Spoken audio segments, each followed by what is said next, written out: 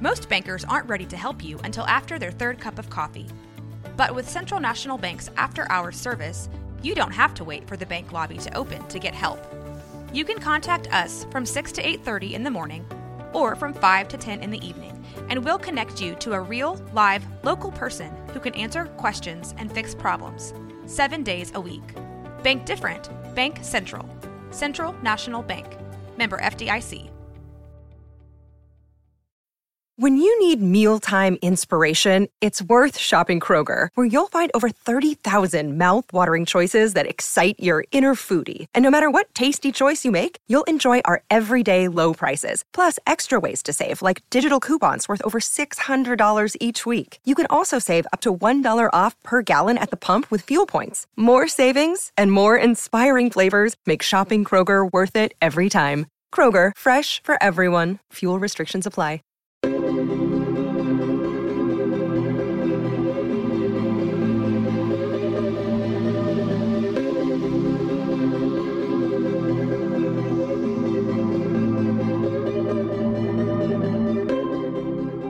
Hi everyone, this is Trent Sutton with Wild Imaginings, and we are presenting you a fantastical history of Waco.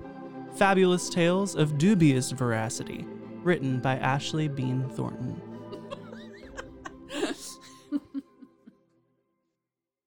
Today's story, Lover's Leap.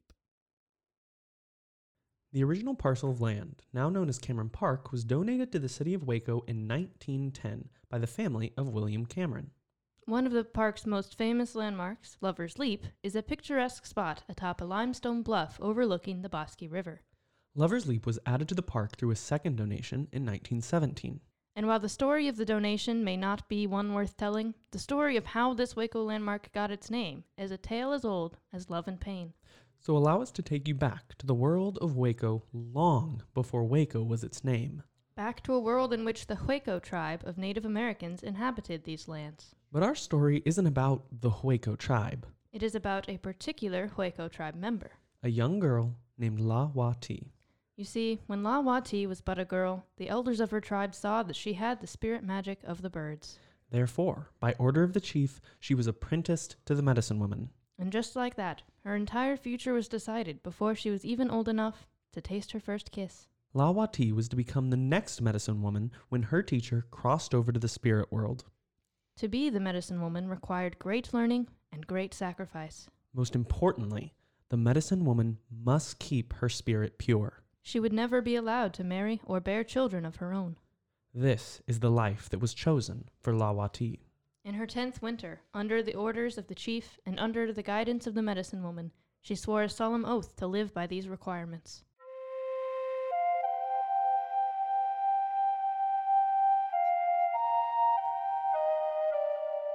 As she grew, La-Wa-Ti was as beautiful outside as her spirit was on the inside. All of the young men in the village desired her.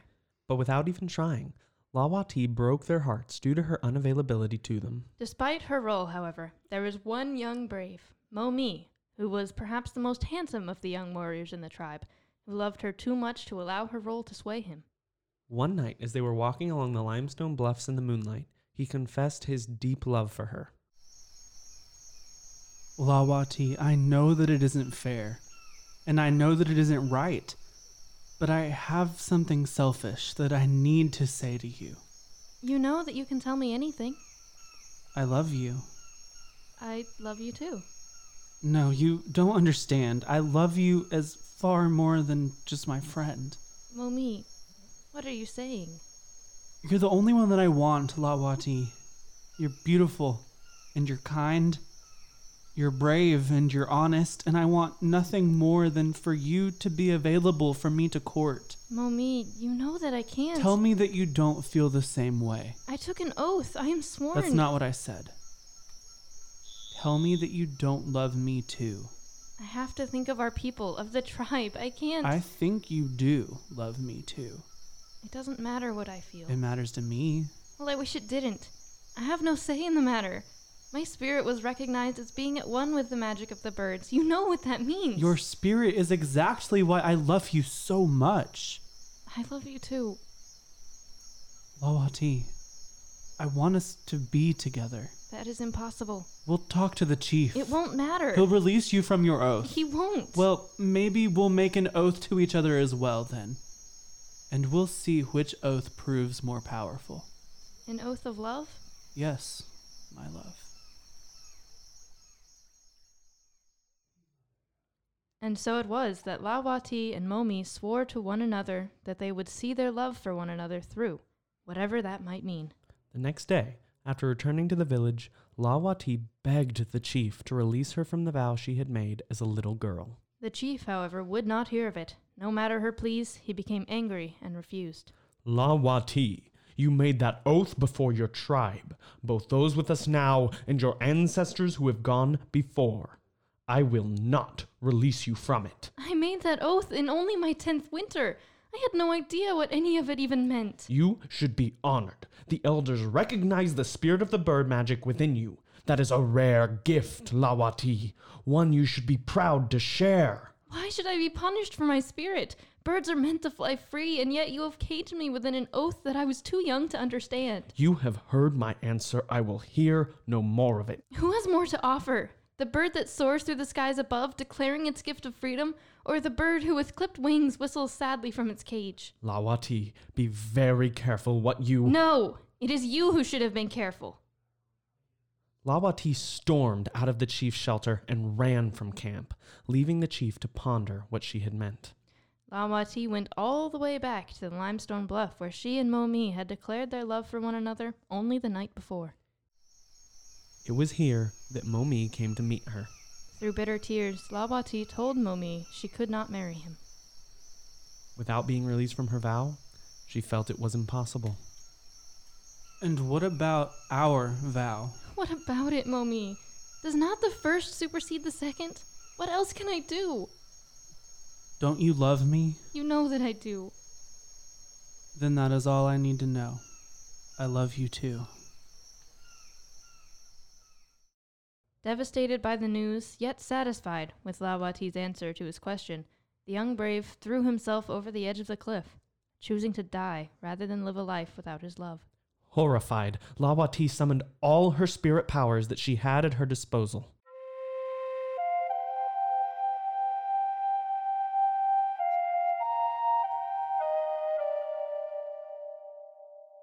And as he was falling to the rocks below, she changed Momi into an enormous blue heron, with a beautiful long neck, a crown of handsome feathers, and graceful soaring wings. Before impact, the great bird flew up into the sky until he disappeared in the light of the moon.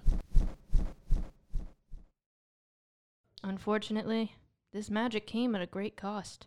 Lawati died the very instant that Momi was changed into the heron. She had poured out her life spirit to make the magic needed to save her love.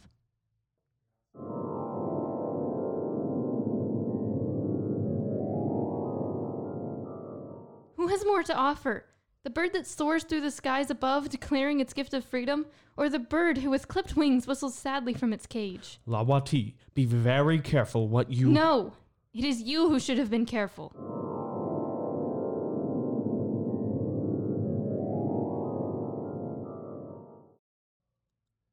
After that night, the fortunes of the Hueco tribe took a terrible turn.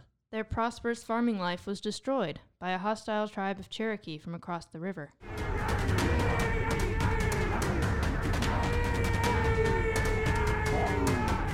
The two tribes became bitter enemies as the warring Cherokee made life a misery for the Huecos with constant and fierce attacks. Yet even in the midst of war, passion cannot be denied.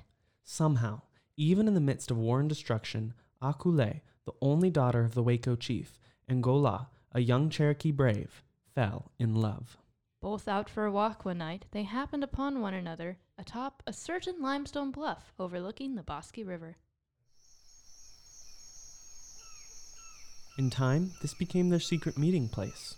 Night after night, they held each other in warm embrace against the cold wind of the enmity of their peoples. Falling in love more, with each passing day, the two made plans to escape together. Our only chance is to get out of here, you know. Then that's what we'll do. You're sure, though? Doesn't your tribe need its princess? About as much as your tribe needs one of its warriors. They have plenty of those. I'll hardly be missed. And the Waco people won't last much longer under these attacks of your peoples, so I'll hardly be missed either. Don't say that. It's true. I'm sorry. It isn't your fault. No, but it is my people's fault that you may soon be without a people. But that's why we must leave. At least we'll have each other. I wish there was something we could do. To stop the fighting? Yes. Well, maybe this is what we can do. What, leaving? Yes. Maybe when we're gone, they'll realize what has happened and somehow recognize that there is more that brings us together than that separates us. Sounds like wishful thinking to me. True. But sometimes that's all we have. Tomorrow, then? Tomorrow. Come prepared. Until then, my princess. Unbeknownst to the two, however, Akule's father had begun to realize that his beloved daughter was sneaking out at night.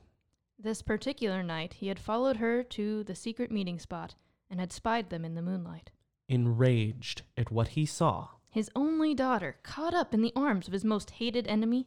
he went back to camp, gathered his sons, and devised a plan for the following night. No Cherokee animal is going to put his hands on my daughter, on your sister, and get away with it. No, Father. We will see to it that tonight is the last time he gets away with dishonoring our family in this way. We will go tomorrow night, and we will bring Akule home where she belongs. I don't know what kind of Cherokee charm that has been wrought on her, but it certainly cannot be of her own will that she return to him night after night. No, we will not allow our sister to be defiled by his hands. An example will be made. There will be one less Cherokee to face on the battlefield.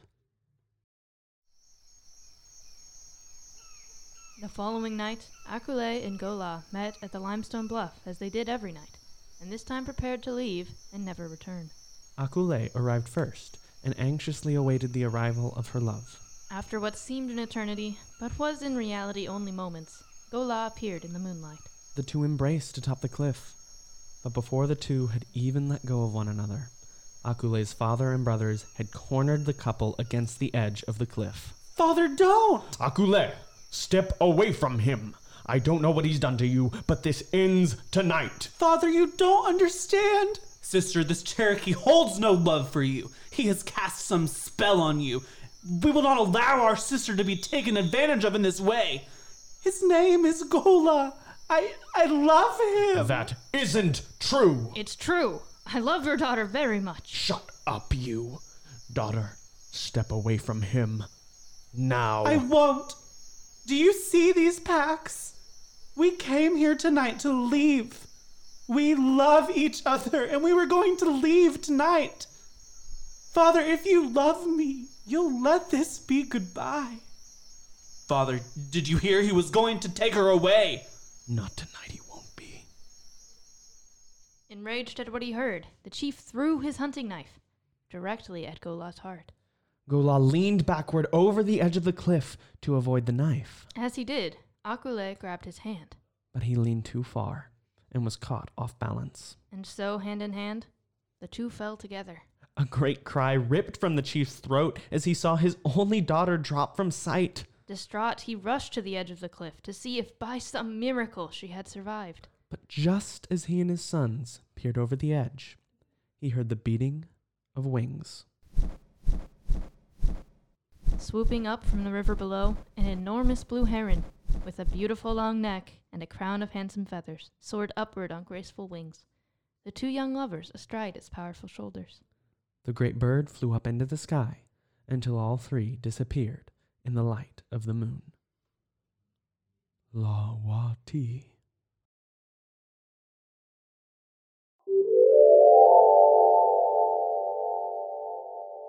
Who has more to offer? The bird that soars through the skies above, declaring its gift of freedom?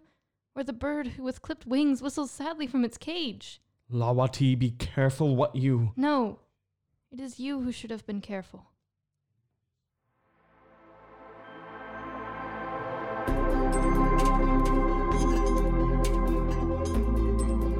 Thank you for joining us today for A Fantastical History of Waco, a podcast brought to you by Wild Imaginings.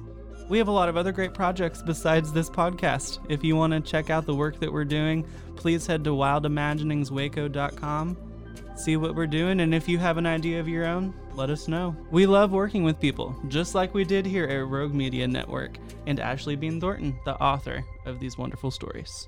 Join us next time for another fantastical story. This has been Rogue Media Network Podcast.